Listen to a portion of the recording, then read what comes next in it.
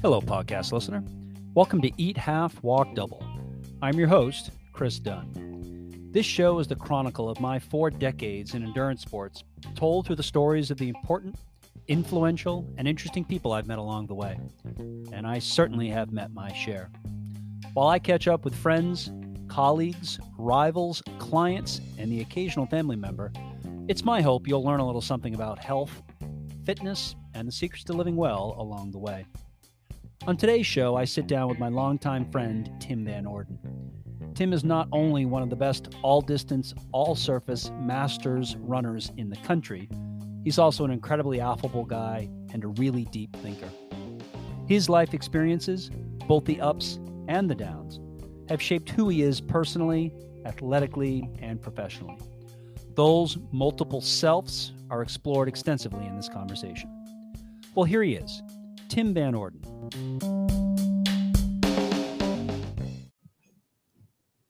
Hey, Tim, welcome to the show. Hey, Chris, thanks for having me. Yeah, I'm really excited to get the opportunity to chat with you. You and I share a lot of things in common, and I've really been looking forward to diving in on some of those topics a little bit more deeply. You know, just recently, you and I had the opportunity to do something together that we haven't done together in quite some time now. Long time. My recollection, of course, is always really foggy when it comes to these things. So I need to look things up to confirm. But recently, you and I had the opportunity to race together, like literally in a live, real event. And it was so great to see you, a little bit before and get an opportunity to chat with you. And then, of course, it was great to have the opportunity to chat with you afterwards as well. Of course, I'm talking about the Sleepy Hollow mountain race that you and I recently participated in. And I believe that the last time that you and I raced together, I believe was actually at the Sleepy Hollow mountain race. Although, again, I'll stand corrected, but I believe, well, I know for sure that 8 years ago in 2014, you and I raced that event together as well. Perhaps we've raced in the same event since then, but I'm not sure that's the case. Is your recollection any better than mine? I was going to guess 2013, but 2014 sounds about right. It's in that ballpark. Yeah. You know, I talk to my athletes all the time about really the only thing within an event you can control is your own performance, right?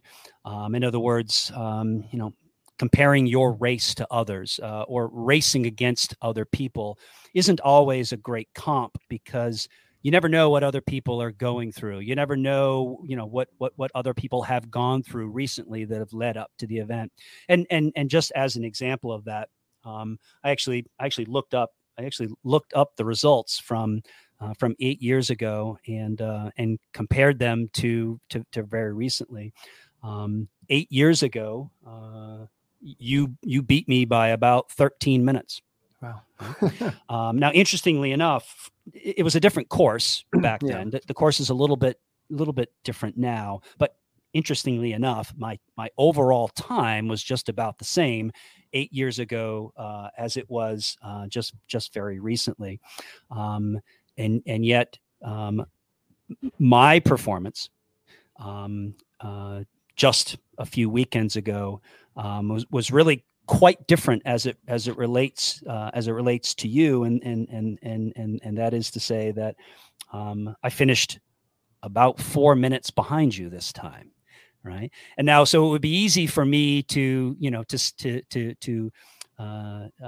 make the conclusion that I am somehow gaining on you, but the truth is that, again, everyone is going through something different leading up to the event. For me, I had a phenomenal winter of trail running and mountain running. I mean, I specifically focused on preparing for this race. Like, this was probably the one race that I was going to do this year. And yet you had an entirely different winter experience. Tell me, tell me about your winter experience and tell me about, going into this most recent Sleepy Hollow mountain race and what your expectations were. Well, let me start by saying that since 2015, everything that I do is experimental as far as training and racing goes. My career, if you can call it a career, really ended in 2013. And I took 2 years off due to what I thought was permanent injury. And finally, in 2015, I decided to come back because I missed it. And I talked to a doctor that works with athletes, and he said, yes, you're permanently injured, but you can still run. It's just going to hurt, but you're not going to do any further damage. The damage is done. So I'm like, oh, okay. And I started running again.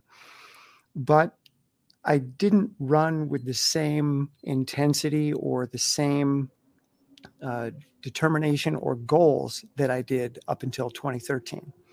At that point, my goal was to win as many national masters championships as I could. I wanted to win them all. The goal was 5K cross, 10K trail, 15K trail, half marathon trail, 50K trail.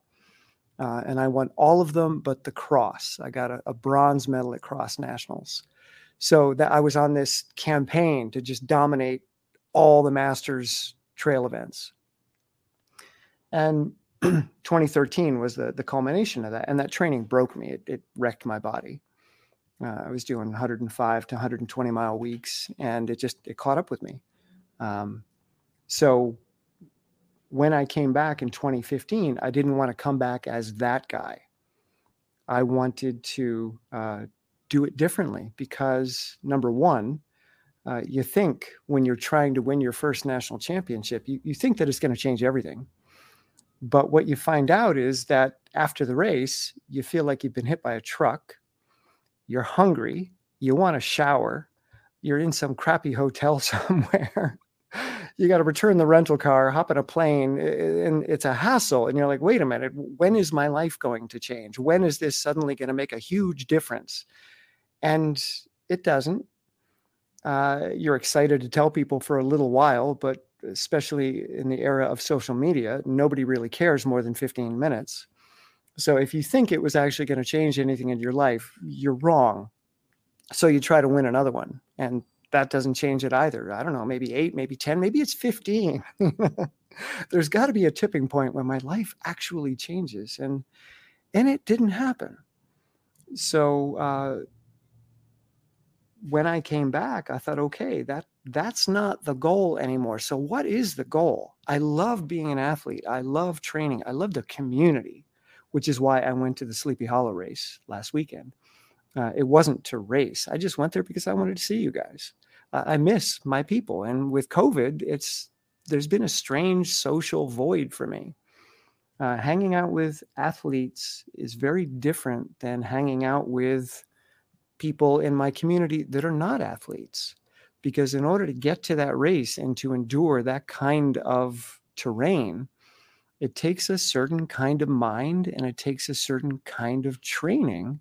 And I know if you're at that race, you're like me.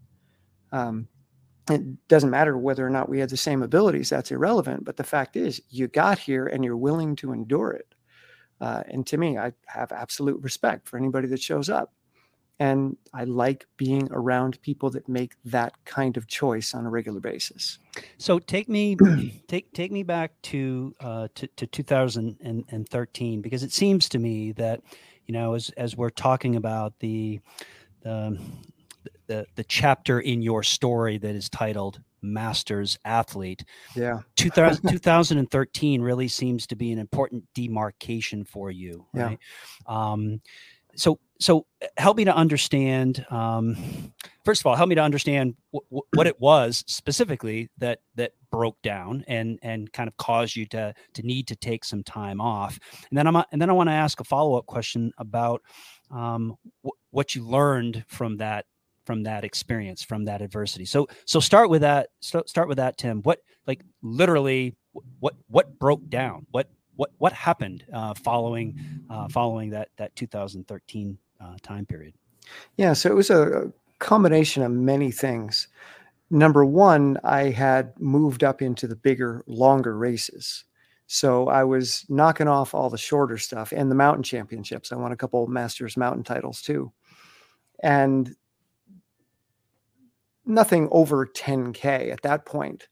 But when 2012 and 2013 rolled around, I was trying to win the US Masters Marathon Trail Championships. And then in 2013, the 50K Trail Championships.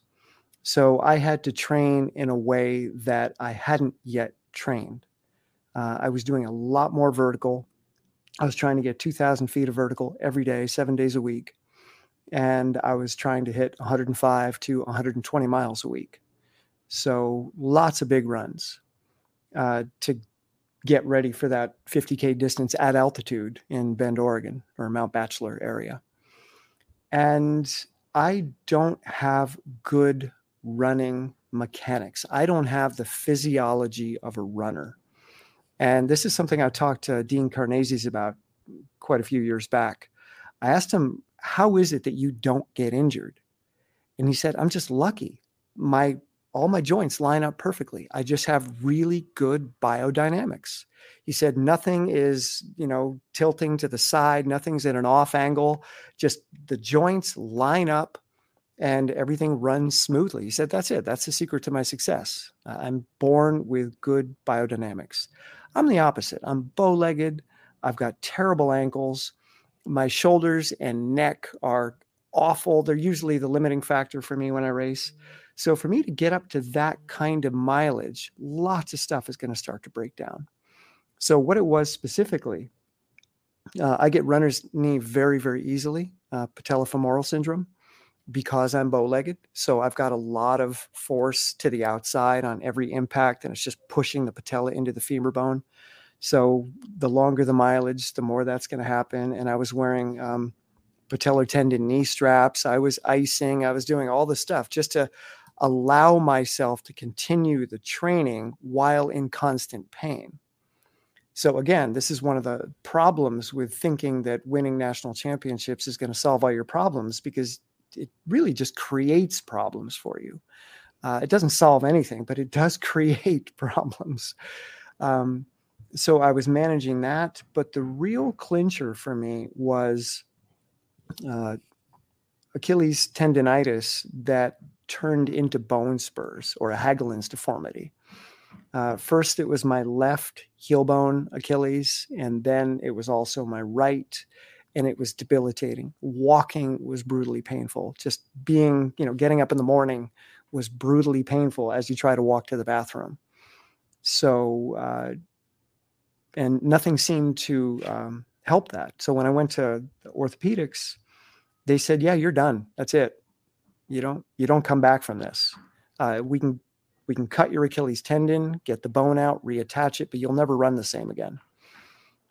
So you're pretty much done. And I took that as a death sentence. I took that as, okay, I am no longer an athlete. Let's figure out what I am now. And I was already a coach, but that's really when I started ramping up my coaching, because lots of people have been reaching out to me for decades, but I just didn't have the time or the interest. So I said, okay, I've learned a lot and I've made a lot of mistakes. Maybe what I've learned from those mistakes, I can help other people not make the same mistakes. So my coaching perspective from that point was, I'm not going to tell you that I know what to do, but I do know what you probably shouldn't do. So let's start there. Yeah, I think I think there's a number of interesting points that I want to pick up on.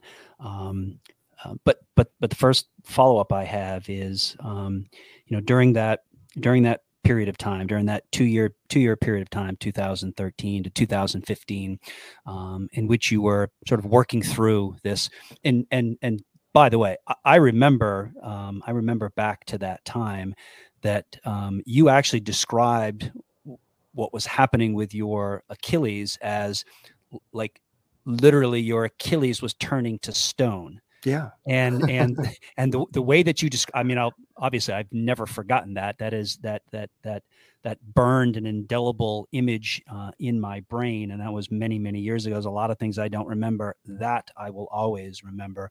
I'm curious about that 2-year period of time, Tim, when you were sort of wrestling with the, well, what happens next? I mean, I'm going to pick up on how your coaching business blossomed during that time, but athletically speaking,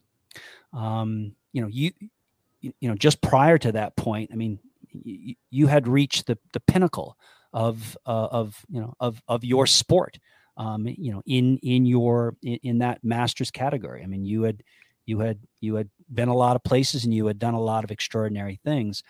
And now all of a sudden, you're being told that that one of the things that probably helped define who you were at that time, which was mountain ultra trail running, was being taken from you.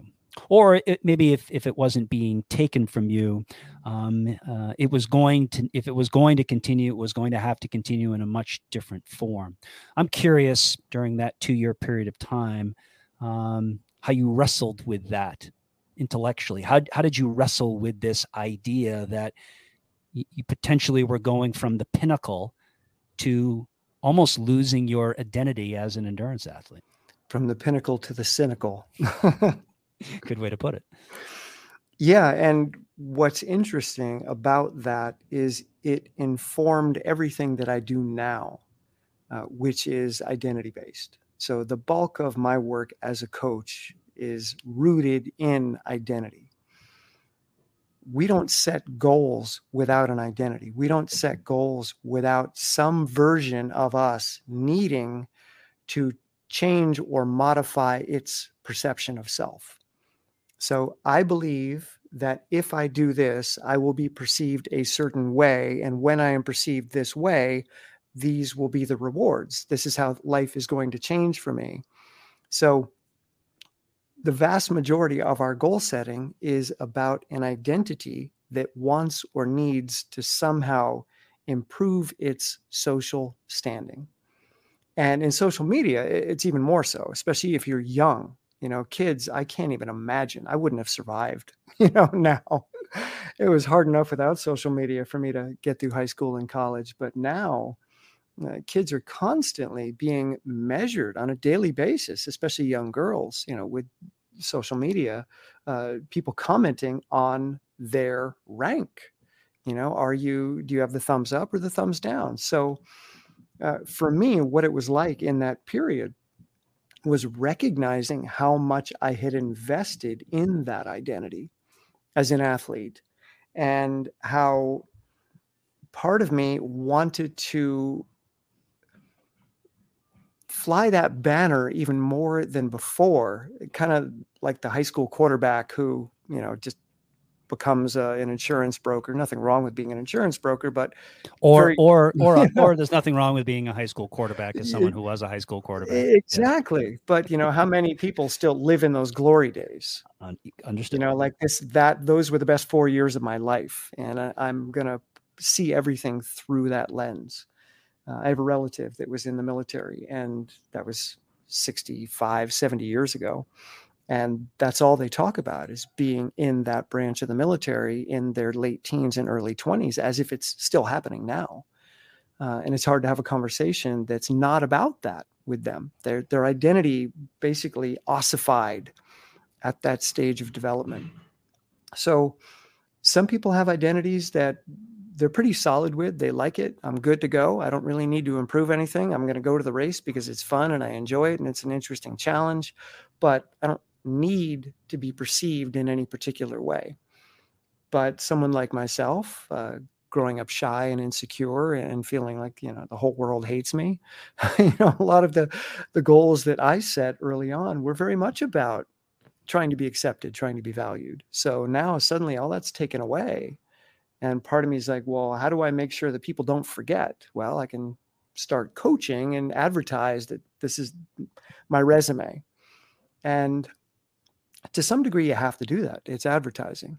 But I've learned that it's very healthy not to identify with those results, to let them be what they are. Okay, that represents a period of my life. It represents things that I have done, but it's not who I am, especially not now in this experimental phase that I'm in. It's the funny thing is that now I'm so deeply invested in letting identity go that my experiments are often about how can I do the most ridiculous non-training possible and still come to the race with a degree of fitness that is sufficient to do well. Like I'm intentionally not going to do any running on purpose and then show up at this race. But I'm going to do all this other crazy stuff that nobody's ever heard of or nobody would ever do. I'm just going to try it out and show up at the race and let's see what happens.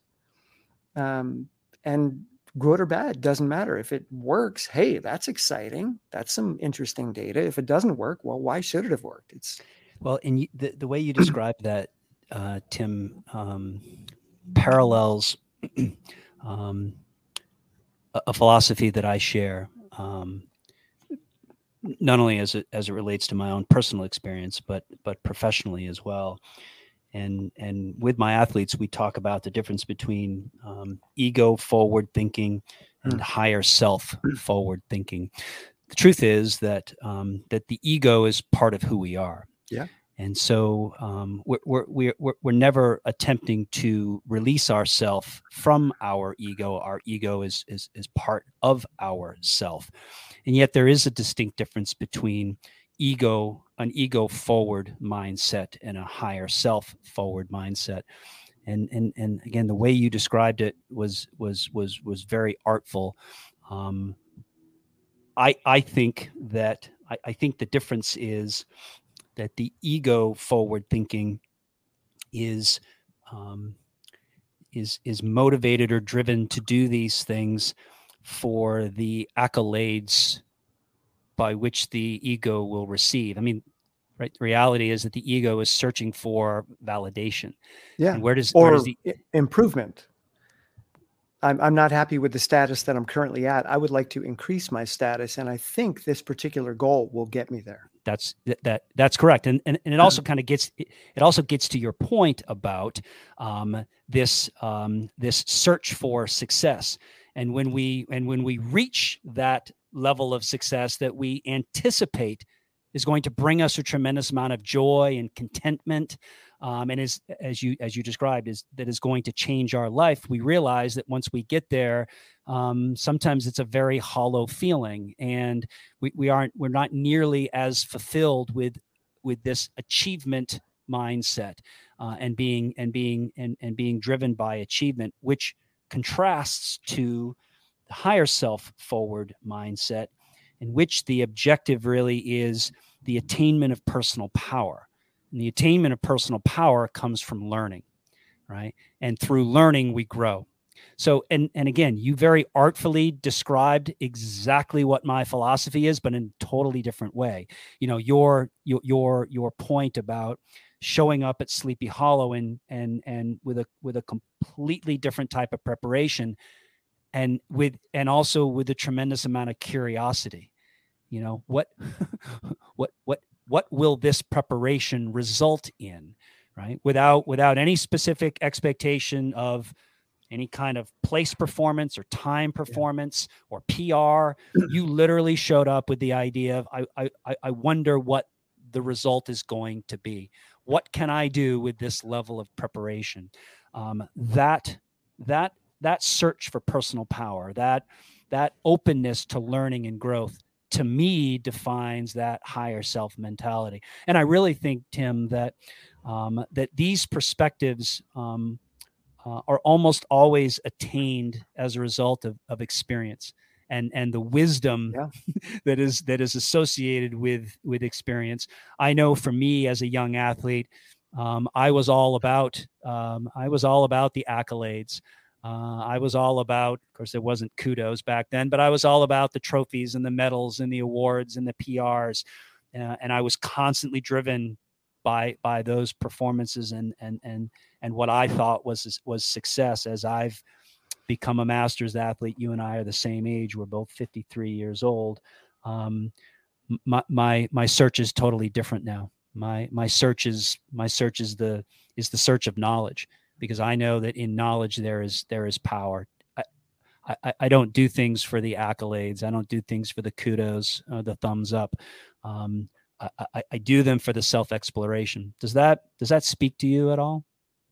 Absolutely. So I would add that it's not just that experience leads to that wisdom, but it's often negative and painful experience that leads to that wisdom.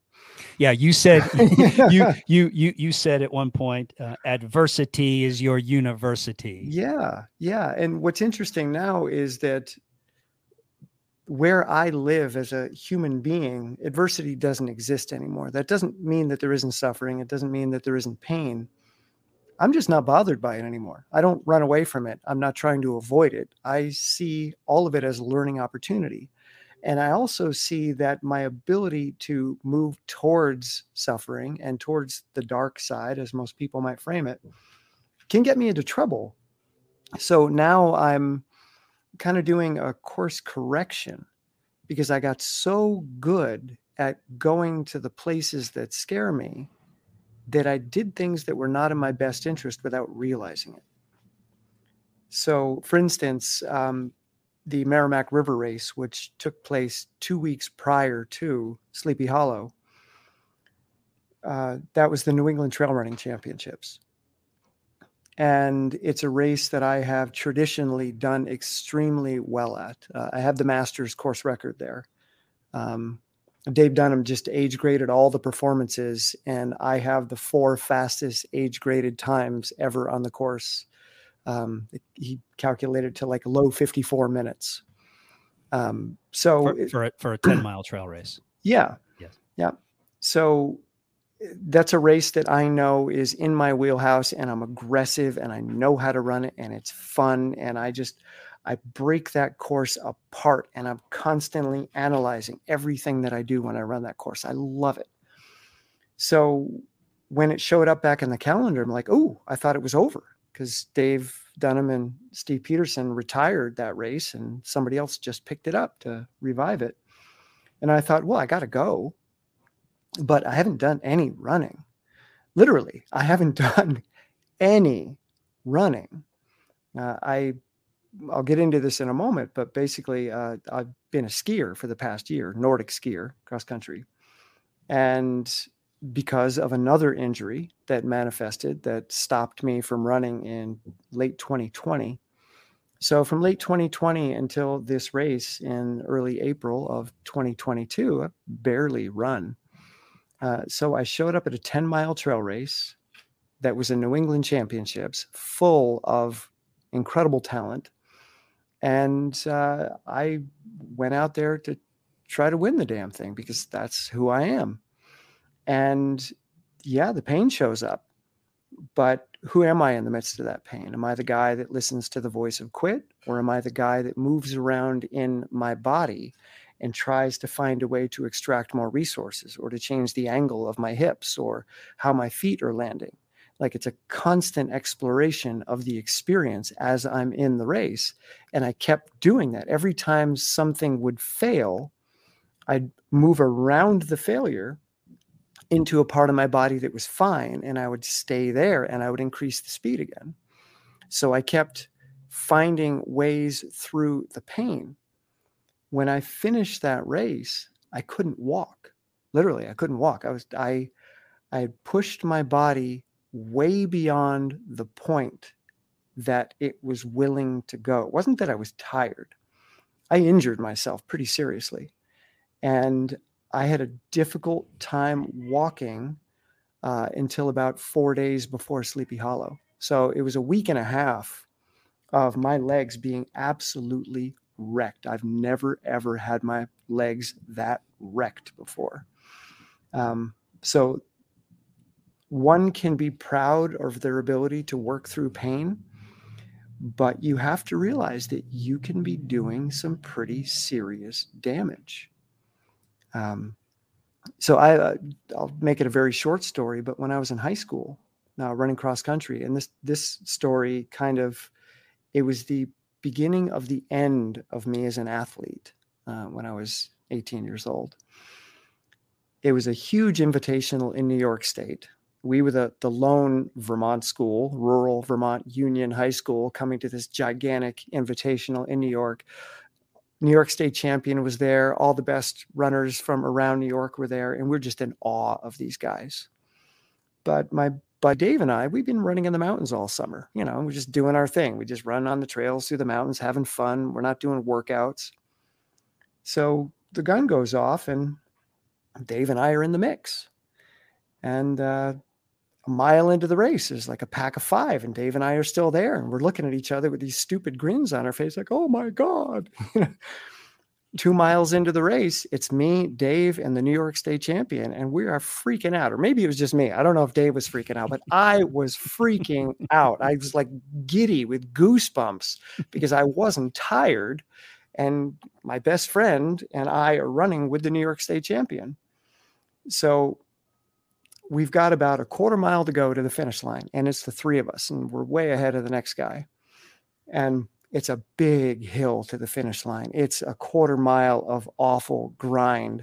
And the high school is at the top of the hill, and everybody's lined up there in this like gauntlet of cheering that you're going to run through. And I look over at Dave and I said, I'm going for it. And he looked back and said, I'm not. And I sprinted up that hill, and I am just flying. And my coach, his jaw is on the floor because he's standing like 40 feet from the finish line watching this. He says, oh my God, with this very strong Rhode Island accent. Oh my God. And I am just hammering and grinding, and just this imagined glory is just filling my body. I am going to win this gigantic race, beat the New York State champion. My life will be forever transformed. 30 feet before the finish line, my left leg buckles. Oh no. And what the heck is going on? And then my right leg buckles, and down I go about 25 feet before the finish line. And that's it. Did you? So you're on all fours, right? As the New York State champion dashes by you. Dave, about 10 seconds later, passes and wins the race. Oh, that's phenomenal. New York State champion gets second. That's phenomenal. Crawl over the finish line mid-vomit into 3rd place. I'm vomiting as I'm crawling to the finish line. And I lay there and I vomit for the next half hour. It did brain damage to me, literally. It's not an exaggeration. I was in such a deep state of oxygen debt that the paramedics were concerned for my life. It felt like someone had slammed my head with sledgehammers repeatedly. I was begging them to kill me. I was screaming for probably half an hour that someone please kill me, because the pain was so intense. It was the most awful experience of my life. And the point I'm making is that I didn't feel any of the suffering leading up to that. I didn't feel my effort. I was so excited. I was so lost in some ego story of world domination that I had no idea what was happening to my body, and I wrecked it. I did permanent damage to myself. Now, oftentimes those experiences help to set or reset our suffer thermostat, right? Our we oftentimes can reflect back on those moments, in similar moments, and wonder, what more do I have to give? Because I know that I have literally pushed myself to the brink of death, right? So did and again, you were young at that time, but did that did you ever draw upon that experience later in life when you thought, what more do I have to give? And you would think back to that time that you literally gave almost everything? That moment changed me permanently. Aside from damaging my brain, I was scared from that point forward. That was it. That was the end of me. Like that that ruined me. I was terrified that would happen again, because I couldn't survive, aside from the humiliation, because to me, like, people have no idea how traumatic that experience was for me. To everybody else, it was a joke. Oh, Van Orden crawls across the finish line while he's vomiting, and then he's, farting on the bus driver who's trying to hold him up, and he's, stuff is coming out of every orifice. And it's like, hey, I'm dying, people. I'm literally dying, So that was it. That was the end of me as an athlete. I really didn't do anything after that. When I got to college, I was broken. It broke me.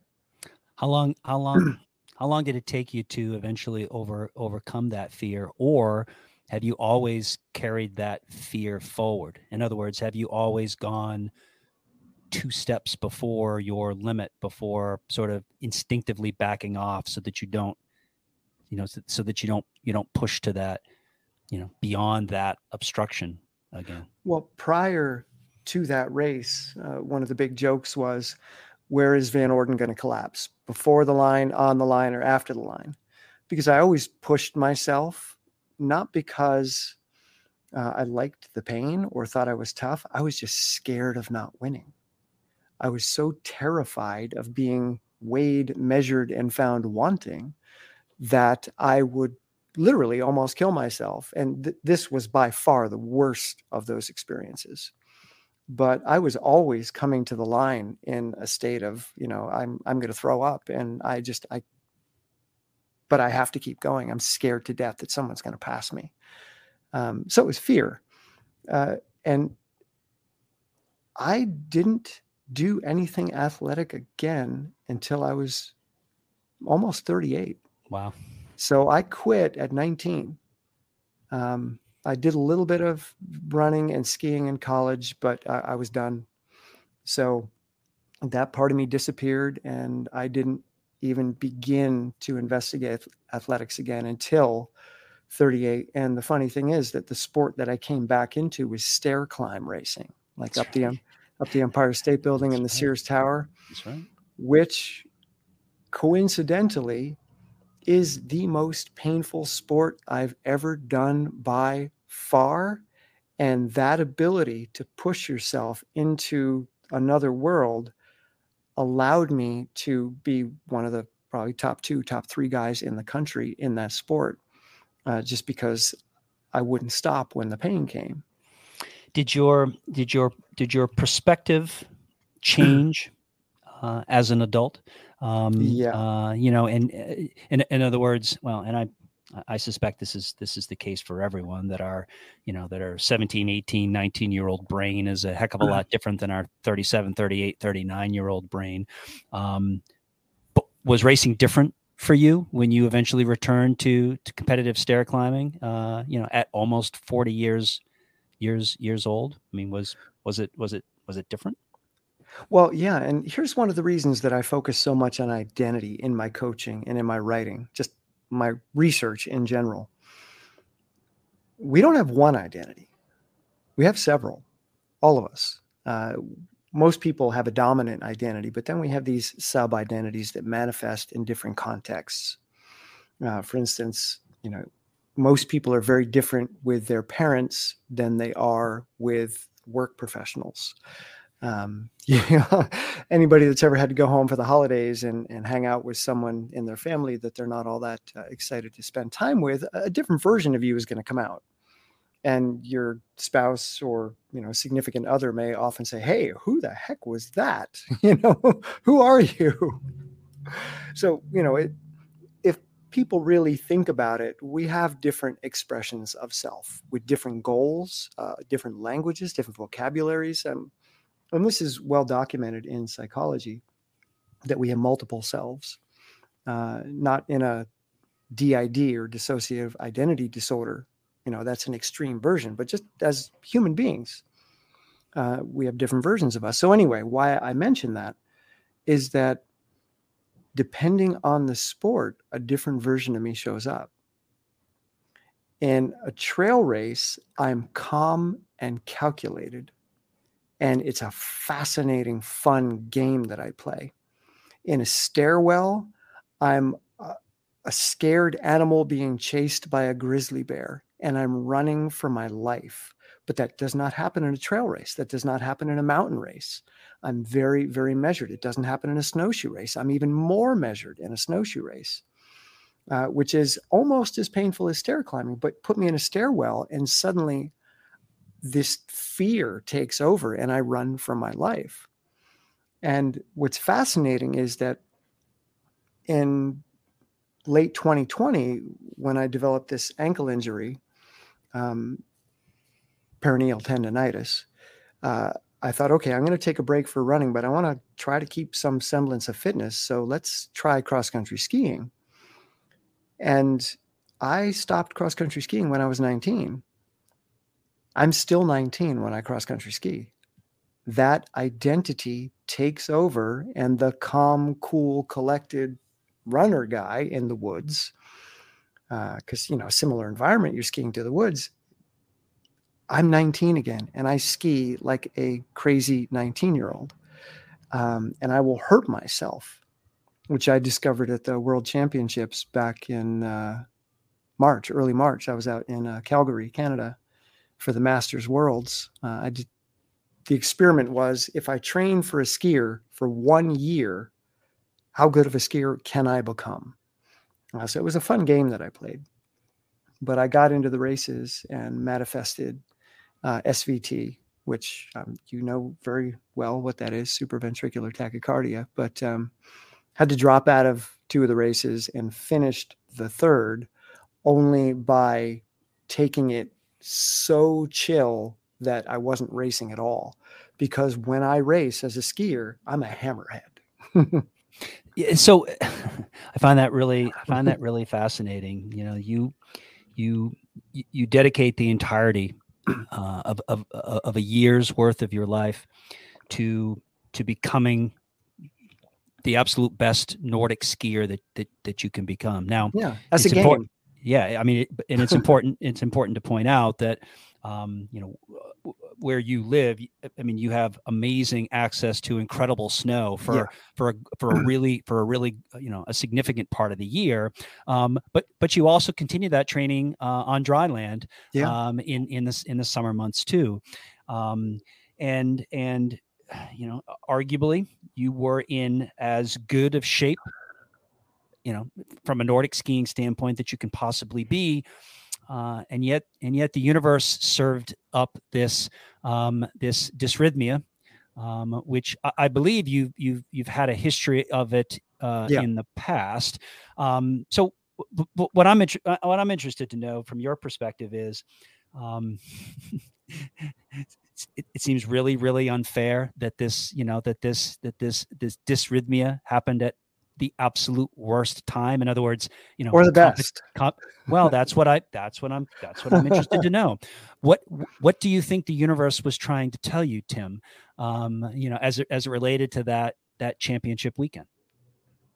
Well, what I write about. So I'm reluctant to say that I'm a writer, but that's really what I do. I spend my days researching and writing. And if you could see the wall over here to my side, it's covered with large wooden boards that I write on. I'm surrounded by writing. I have notes all over my desk and stacks everywhere. And I have thousands of recorded notes that I listen to and transcribe. And that's what I do outside of coaching and training.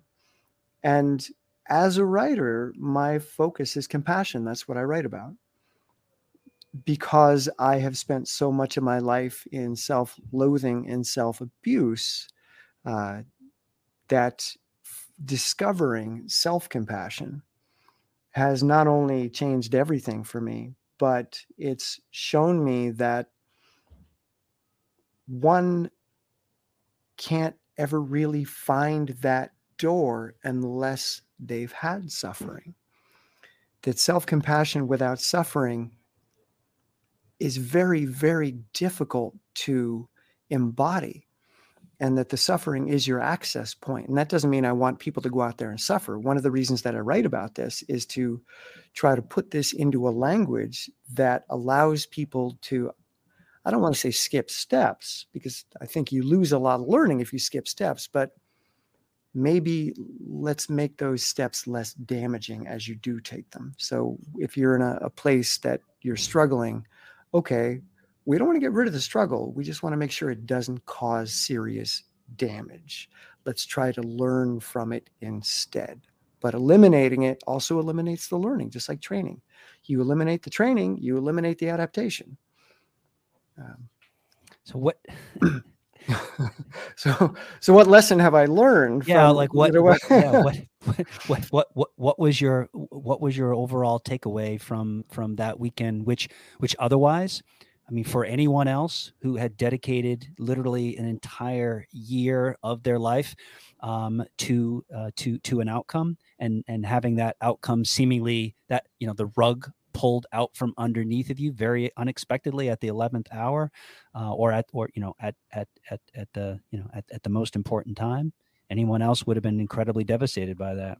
What did you take away from that? Well, okay, so I want to clarify the goal. When I started skiing in late 2020, early 2021, I haven't skied since 89. I did some high school coaching in the early 90s, but the team was gigantic and we had so many beginners. I wasn't really skiing. I was helping the beginners just, work on technique. So I really stopped ski training in 1989. So when I started again in late 2020, early 2021, I was terrible. I had no upper body strength, because why do you need upper body strength to be a runner? In fact, it's disadvantageous to have upper body muscle. You want to make sure that you can drive your shoulders, but you want to be lean. You want to, it's, strength to weight ratio. And if your legs are the ones that are providing the strength, then let's reduce weight everywhere else. So when I started skiing, my arms were so tired and sore. I would go 100 yards and I would have to stop. It's like, oh my God, this is brutal. And these high school kids are blowing by me like I don't want to say the worst, the least experienced high school kids were blowing by me like I was standing still, and their technique was terrible. And yet it's like, I go 100 yards and I have to stop. I'm exhausted. So it became a fun experiment. Like, wow, this is really humbling. I'm not used to being this athlete. I'm a beginner. I'm used to being the guy that shows up at a trail race or mountain race or snowshoe race, and okay, there's a good chance I'm going to be on the podium. But now, holy cow, I'm in last place right now. So what would happen if I dedicated myself to this for a year at the age of, at that point, 52? Like, how good could I get? I don't know. Let's find out. Let's really immerse ourselves. But here's the thing. I don't want you to try. I don't want you to take it seriously, and I don't want you to try hard. I just want you to gently train, because I know that high school kid is still there. I know the 19-year-old is the one that wants to ski. Don't ski with him. Let's just intentionally go easy, easy, easy. And little by little, the arms started to deal with the soreness. I could ski for a mile without my arms falling off. And then that improved over time. And I started watching ski races on YouTube. Just, okay, what's the new technique? This is not the technique that I raced with in the 80s. It's a whole new technique they've got now. So I've got to relearn how to ski. So I became a student of the technical aspects. And then suddenly I became somewhat fascinated by the people, the characters. Who are these people that are winning World Cups and the Olympics? And I tuned into this one guy that I really find to be extraordinary still, Iivo Niskanen from Finland. And he won 3 medals at this Olympics. He's won golds in a couple Olympics back-to-back now. And in the interview, he said that he trains about 950 hours a year, which comes out to about 2 hours and 45 minutes a day, every single day. So I thought, what would happen if I did that? First of all, could I do that? Could a man at the age of 52 and then 53, could I train that much? I don't know. Let's find out. So I started upping my volume. I started doing all kinds of cross training to get the volume, but none of it was running. And got up to the point where I was doing 3 hours a day. Okay, how long can I hold on to this? Let's see if I can go 2 weeks. Okay, I did it. All right, let's see if I can go a month. Hey, there's a month. How about 2? Oh my God, I just did that for 2 months. I hit 938 hours in 2021, which blows my mind. I didn't take a single day off. I never wanted to avoid the training because it was a game. I wasn't taking it seriously, and I never went hard. I just focused on easy volume, easy volume, easy volume. Just go touch it and see what happens. Touch the elliptical machine and see what happens. Touch the treadmill at a 15.6% grade, which is how I leave it at a 15.6% grade. Touch it and see what happens. Put your roller skis on and just go out and see what happens. And it almost always ended up being a day of 2 hours and 45 minutes. So don't you think a big key to that success, in other words, that the ability to put that many consecutive days together, and the ability to to hit that total activity time number, don't you think it has a lot to do with 2 things? One, the consistency. Right. So it wasn't as though you were doing, a 20-hour week, and then the next week you were at a 4-hour week, and then you were at 70 hours, and then you were at 10 hours. That week over week, your activity consistency from a duration standpoint was pretty stable. And then secondly, the activity diversity. Right. In other words, you weren't doing the same activity every single day. I totally agree with you as well that the intensity part is also a really profoundly important variable. But those, and there's a lot of really important lessons embedded in that, Tim. Consistency, right? In other words, and interestingly enough, I've had a very similar experience. I'm going on almost 3 years now of a daily physical activity streak, in which I have not taken a day off in almost 3 years. Routinely, my total activity duration each week is somewhere in the 15, 16, 17, 18 hour range. Which is and that awesome. And it includes multiple activities, from strength training to running to snowshoeing to Nordic skiing and cycling, and also walking. I record my backcountry bushwhacks with my dogs as a form of physical activity. And much like you, the combination of consistency, of variability from an activity perspective, and occasionally I push hard, but probably 80% of my activity plus is done at a very low intensity.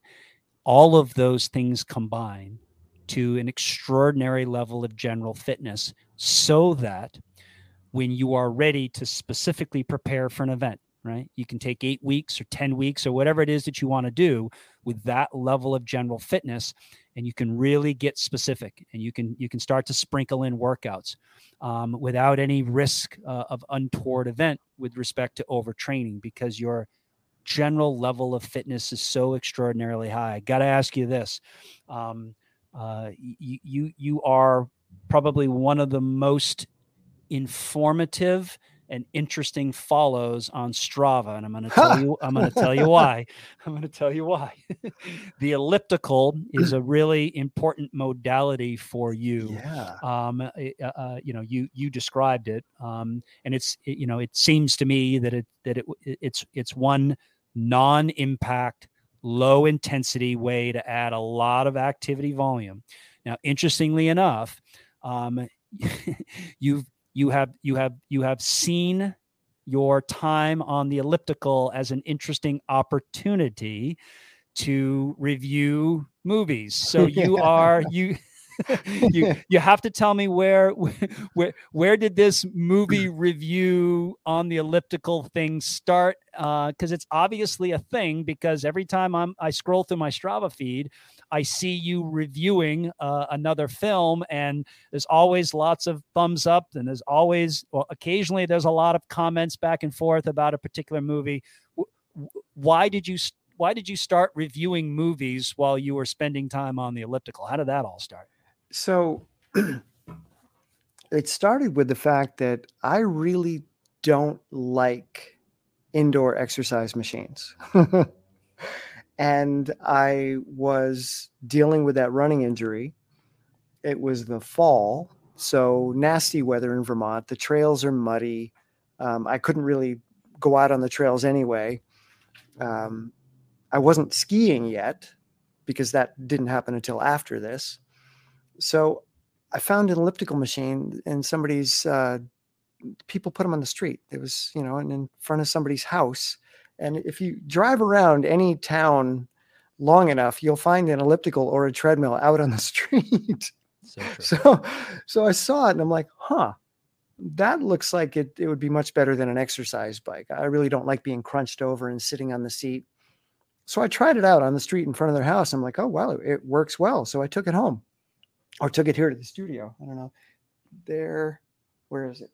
It's right there. That's my shirt's hanging on it. And I thought, okay, I'll bring this. I'll put it here in the studio in front of the TV, and we'll just get on it and see what happens. Well, I got on it, and oh God, this sucks. So popped on a movie, and it started with how long can I go on this machine? And by the way, the electronics don't work. So it's stuck in a high gear. It's stuck in a very difficult intensity. So it's just, I always go at the same intensity because the system doesn't work. Anyway, so it's all an experiment, Chris. It's all just one grand experiment. So it became, okay, I went on this particular movie for 5 minutes before I looked at my watch because all I care about is how long have I been on this damn machine. I hate it. I went 5 minutes and then I came to a movie. Oh my God, I haven't looked at my watch for 30 minutes. So it started with how long does it take before I look at my watch? And the better the movie is, or the more grindable, I call it the grindability score. If a movie has high grindability, I'm not going to look at my watch for a really long time. I'm going to forget that I'm on the machine. And so it began as what movies are the best grind films. Like if you keep looking at your watch, it's a crappy movie. It's a bad grind film. But if you can watch the entire movie without looking at your watch, that is an A+ grinder. So that's how it evolved.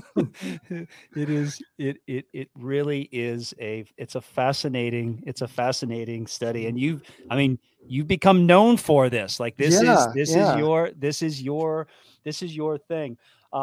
Look, I want to spend a few minutes talking about your coaching, because I'm really eager to dig into that just a little bit. So you mentioned that period of time following 2013, when it became evident and obvious to you that you were not going to be able to continue to train and race the way you were training and racing. You actually were forced to take some downtime physically, or some relative downtime. Oh, physically. Absolute downtime. Nothing. Yeah. Did nothing. Yeah.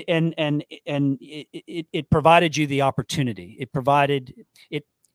It cracked a door, or maybe it totally opened the door wide open. Either way, an opportunity presented itself to you to begin to grow and develop your coaching business. So what I'm curious about is about your coaching philosophy. And maybe to make it a little easier, they say that that coaches teach habits and athletes create results. What I'm curious about, Tim, is with the athletes that you coach, what habits do you teach? Interesting. I would frame it a different way. When I do an intake with a new or potential client, and I'll spend a lot of time doing an intake, and I'll have several calls often with someone before we ever become in a professional relationship, just to make sure that we are a good fit. And what I mean by a good fit is that I'm going to provide, I guess you could call it a structure that we're going to work inside of. And you need to be willing to try it on.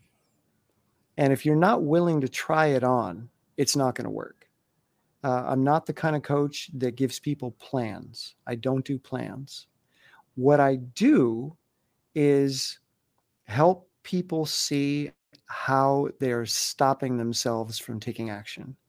And I also help them see how they're loading a particular step or activity or result with too much weight.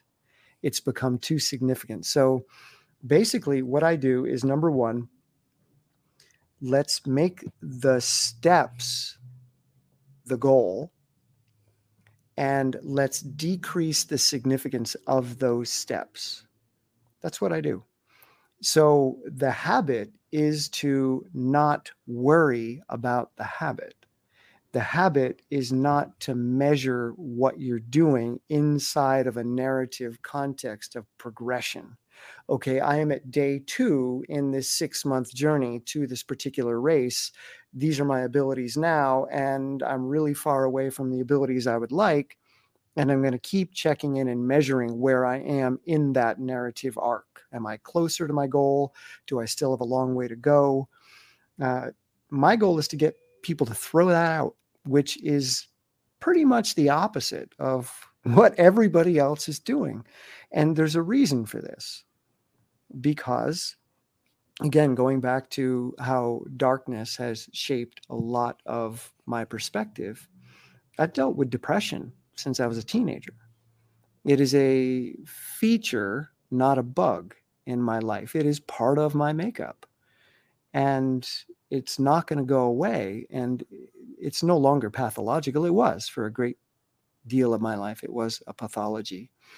Now it is simply a lens that I experience the world and myself through, and that informs me and provides me a reminder to be gentle and compassionate. So through that lens, basically what I do is I inquire into people's goals. Okay, why do you have this goal? What do you think it's going to do for you? Which part of you has the goal? Which parts of you are not interested in the goal and are going to fight your ability to either achieve it, or they're going to fight the steps? We need to know this. We need to know who signed up for this phone call. And we need to know if that person is who you are 5% of the time or 95% of the time. Because if the person on the call that imagines this particular result is only a tiny, tiny slice of who you are in your daily existence, that's not going to work. And that doesn't mean that I'm not going to work with you. It just means that we're going to have to look at the 95% that didn't make this phone call. We're going to have to look at the 95% of you that doesn't have a daily running habit or exercise habit or dietary habits that are in line with your well-being. So we're going to look at the person that you want to avoid. We're going to look at the person that you're trying to get rid of, and we're going to work with them. Most people want me to work with the inspired part of them. Like, okay, hey, I'm happy. I want to run a race. I want to lose weight. I want to transform myself somehow. Great. That's fantastic. You can watch. You can watch this process, but you're not going to be the one engaged in the process. I want to talk to the rest of you. It's kind of like The Exorcist. You know, there's the demon, and then there's the girl, and they're inhabiting one body. Well, I want to talk to the demon. That's who I'm going to work with. That's the one that's going to sabotage you and that's going to make it difficult. So that's who I'm going to talk to. I'm not going to psych you up. I'm not going to inspire you. I'm not going to flatter you. I'm going to sit there with you in the midst of your crap and help you take a tiny step. I'm going to show the demon how to take the tiniest step possible. And then the demon is going to start to realize, hey, this hell thing ain't so bad. And before you know it, it's watching an entire movie while ellipticaling through hell. And it's like, hey, that was a good one. So as coaches, our approach is oftentimes framed within the context of our own experiences. Yeah. You mentioned that sometimes your approach is to help guide an athlete away from the way that you might have done it in the past. That was while it created a tremendous amount of seemingly obvious success, it ended up being devastating for you physically. So what lessons from pre 2013 do you draw upon as you are helping to counsel and guide an athlete forward? Like what did you learn in and around 2013 that you apply to your approach with a client? So number one, most people really do think that this particular result that they want is going to change something. They imagine it, and that imagination often solves the problem that got them to call me in the first place. So I'll be more specific. You're going to hear a lot of talk about dopamine in the popular press, and it's most often misrepresented. Most people think it's a pleasure chemical in the brain. It's not. It is the chemical of desire. It is the chemical of movement. So when someone has Parkinson's disease, that's a dopamine problem in the brain. So dopamine helps your body coordinate movement, and it helps your mind coordinate movement towards a goal, otherwise known as desire or motivation. So dopamine is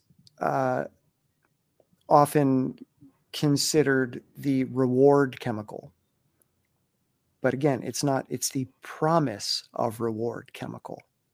So when someone imagines themselves having completed this particular race, like I'm going to run a 100-miler, they imagine that now. So my identity now imagines that. Ooh, and that feels good.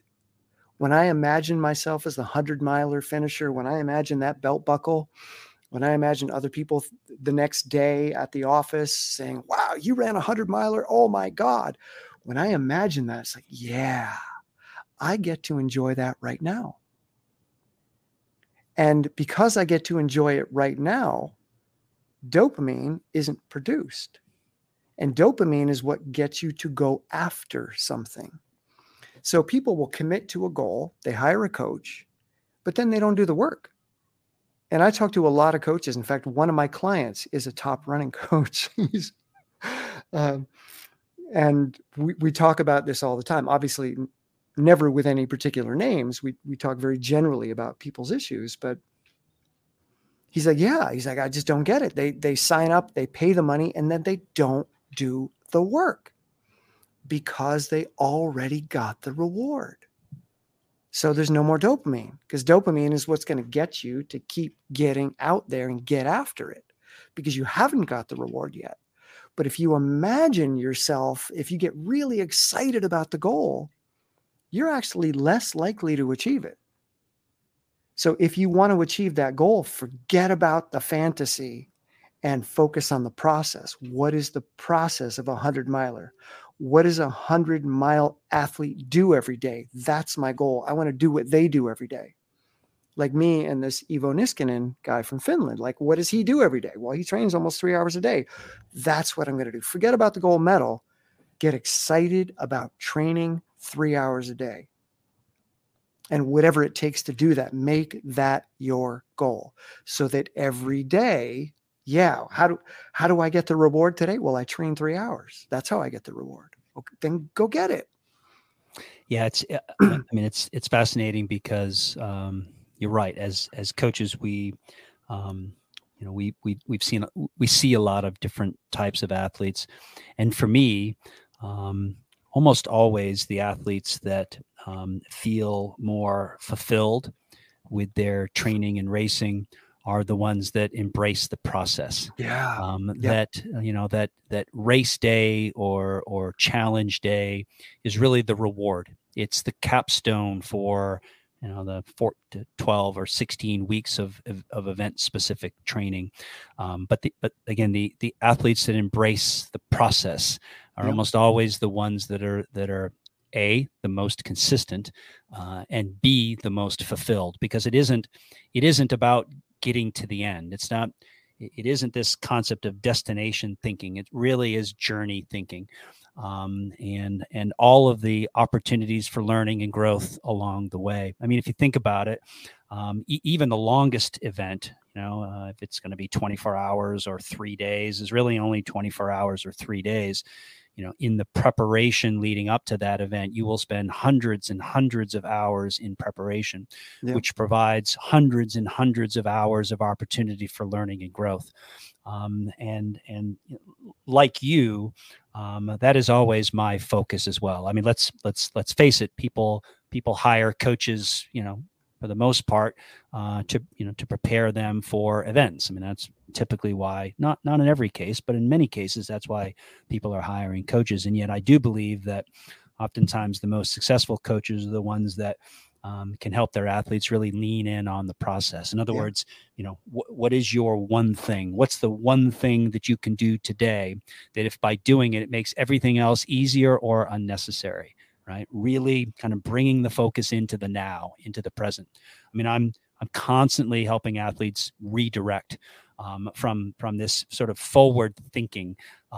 What's going to happen a week from now? What's going to happen 3 weeks from now? What's going to happen 6 months from now? And in reality, there are so many unknown variables, even between now and tomorrow, that that all you can focus on is just this moment. And when you embrace the preciousness of the moment, I really believe is when you get the most out of it, without being distracted about what is coming up, or what's at the end of the journey, right? This destination thinking, this destination mindset.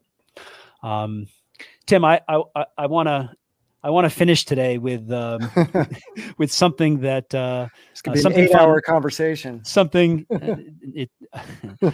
I could easily spend hours and hours and hours talking to you. But I want to finish with something that I recently started doing that I think is a lot of fun, because it gives the listener a little bit of a unique insight into who you are. I mean, we talked a lot about you, the athlete, and about you, the coach. But there's infinitely more to you than just Tim Van Orden, the athlete, and Tim Van Orden, the coach. So I'm going to ask you 3 random questions. All right. Okay? These are fun. Now, can you confirm, or will you confirm, that you have not been given these 3 random questions in advance? I have not. Okay. I'm excited to find out what they are. So this is sort of a little bit of a window into who you are, and also your ability to think on your toes. That's why I think it's really fun. Okay, you ready? Yes. 3 random questions. All right. So here we go. 3 random questions with Tim Van Orden. Tim, question number 1: what is your animal spirit? Oh, it's definitely a cat. How is that? Okay, so I'm allowed to ask follow-up questions, of course, because it's fun. So is that because you are a cat owner, a cat fancier? I am a cat companion. You can't possibly own a cat. Dogs have owners, cats have staff, as you've probably heard said. A cat is kind of like preparing yourself for a huge race. If you just run at the thing, if you run at the training, you're going to get hurt. You got to take your time, and you got to coax the cat towards you. You got to build its trust. And you're doing the same thing with your body when you're preparing for a race. You've got to take your time. You've got to let the cat come to you. And that's who I am as a social person, and it's who I am as an athlete now. Like, I let my body come to me. I let my body decide when it wants to play aggressively and when it just wants to chill. And with cats, you don't just run in there and go get what you want. You got to do it on the cat's terms. now to give the counterpoint, the argument to that, cats are a little bit of a-holes sometimes. Now, because you ran right in. That's why. But everything I know about you, and every time I've had the opportunity to spend time with you, you are the exact opposite of an a-hole. So, all right. So I love it. The cat is your animal spirit. Tim, random question number 2. Ready? So your life story has been made into a made-for-TV movie. This is actually quite pertinent because of all the time you spend watching movies. All right. So your life story has been made into a made-for-TV movie. When I search for it on demand, what genre does it fall under? Action, drama, horror, or comedy? Oh, farce, perhaps? Is that a brand of comedy? You can make up a genre if I did not give you one that neatly fits your life story. Yeah, well, prior to 2013, it definitely would have been in the underdog drama, the Rocky style. That's what my identity. Like, hey, look at this guy coming up from nowhere. Look at him struggle. Look at him working his way to the top. But now it's more of a farce. It's it's more Monty Python at this point, I guess. Which also satire, which again, also everything that I know is totally it's in total opposition to the Tim Van Orden that I know. But I love that self-deprecation from you. I think that's also really, really telling. All right. So the last random question is a kind of a deeper philosophical question. Okay. Uh-oh. So take a moment if you need to reflect upon this question, because it is a little bit deeper. So random question number 3 for Tim Van Orden. So I have a time machine in my garage. Oh, cool. All right. Now, which would you rather do? Would you rather go back to any point in time and spend 3 hours, or go forward into the future at any time and spend 3 seconds? 3 seconds in the future, 3 hours in the past. Wow, Chris, that's a really interesting question.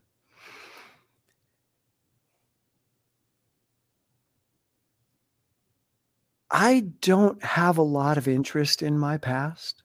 I can tell stories about my past. I can find ways to create metaphors out of my past experience. But there's nothing I regret. There's nothing I want to fix. It's all foundational at this point. It got me here. It may have been painful at some point, but now I'm good with it.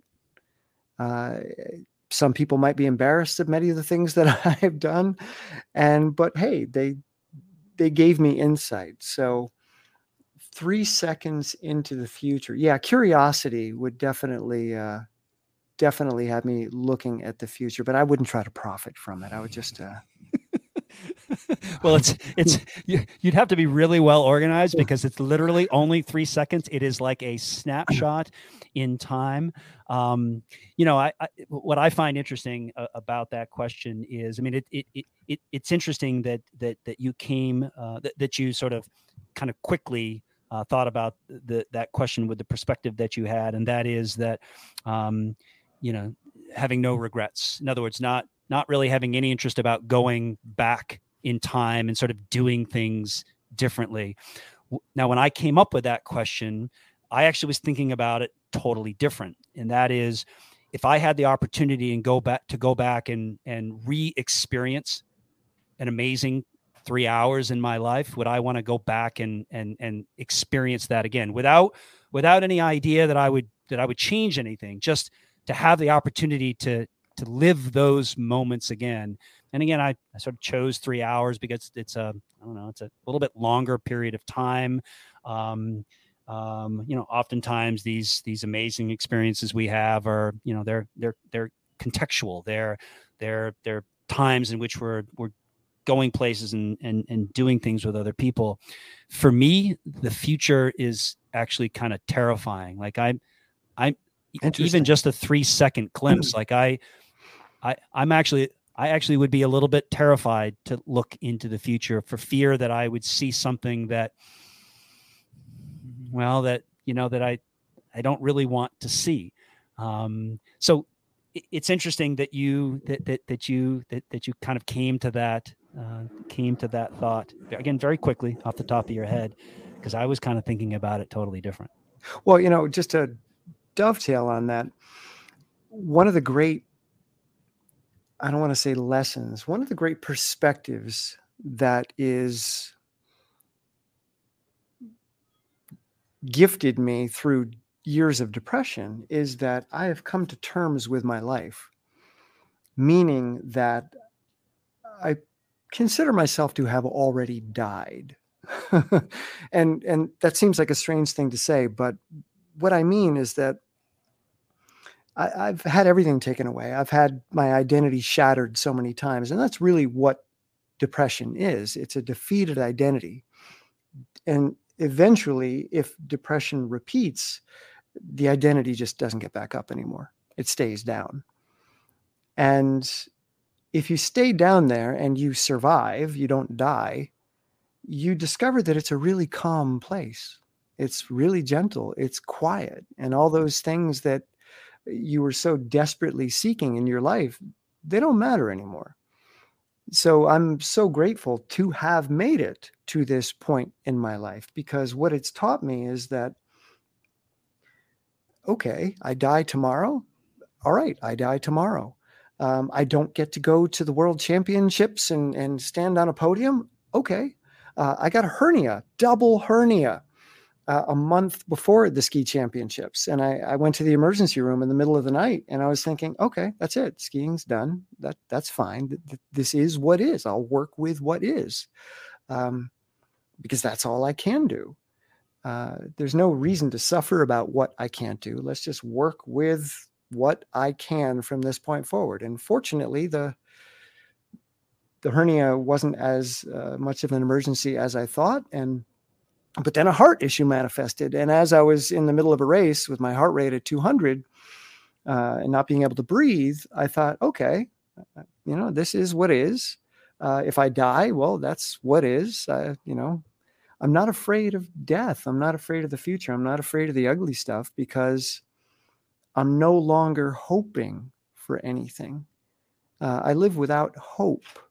And people might be really terrified of that, but it's actually the most peaceful place I've ever experienced in my life. Because it allows you to work with what you've got. But if you're hoping for something, then you're saying that what I've got isn't enough. This is not where I want to be. This is not who I want to be. This is not the step that I want to take. But if you embrace the step that you're in with the body that you've got in the moment that's here and now, you find joy. And if the joy ends 3 seconds from now, well, hey, I got 3 seconds. And by the way, Chris, the last 3 seconds on Upper Walking Boss are an eternity. So don't tell me that 3 seconds is only a blip in time, because 3 seconds can last forever. That I think that is a perfect period, or maybe it's a perfect comma to this conversation, because it really was extraordinary, Tim. I'm so appreciative of you spending some time with me today, and I want to have you back on the show, because I feel like as much ground as we covered today, I feel like we really only scratched the surface, and I'm eager to learn more about you and more about the way you do what you do. So thanks again, Tim, for appearing on the show. And it was a pleasure to spend some time with you. Yeah. And Chris, thank you for doing this. And it's so great to have the opportunity to communicate with you in a pretty vulnerable context. The things we've been talking about have been outside of the general discussions that we have at races. So true. So I'm grateful that you are deciding to go down this avenue and open yourself up in this way. So thank you. It's my pleasure. Thanks again, Tim. Yeah.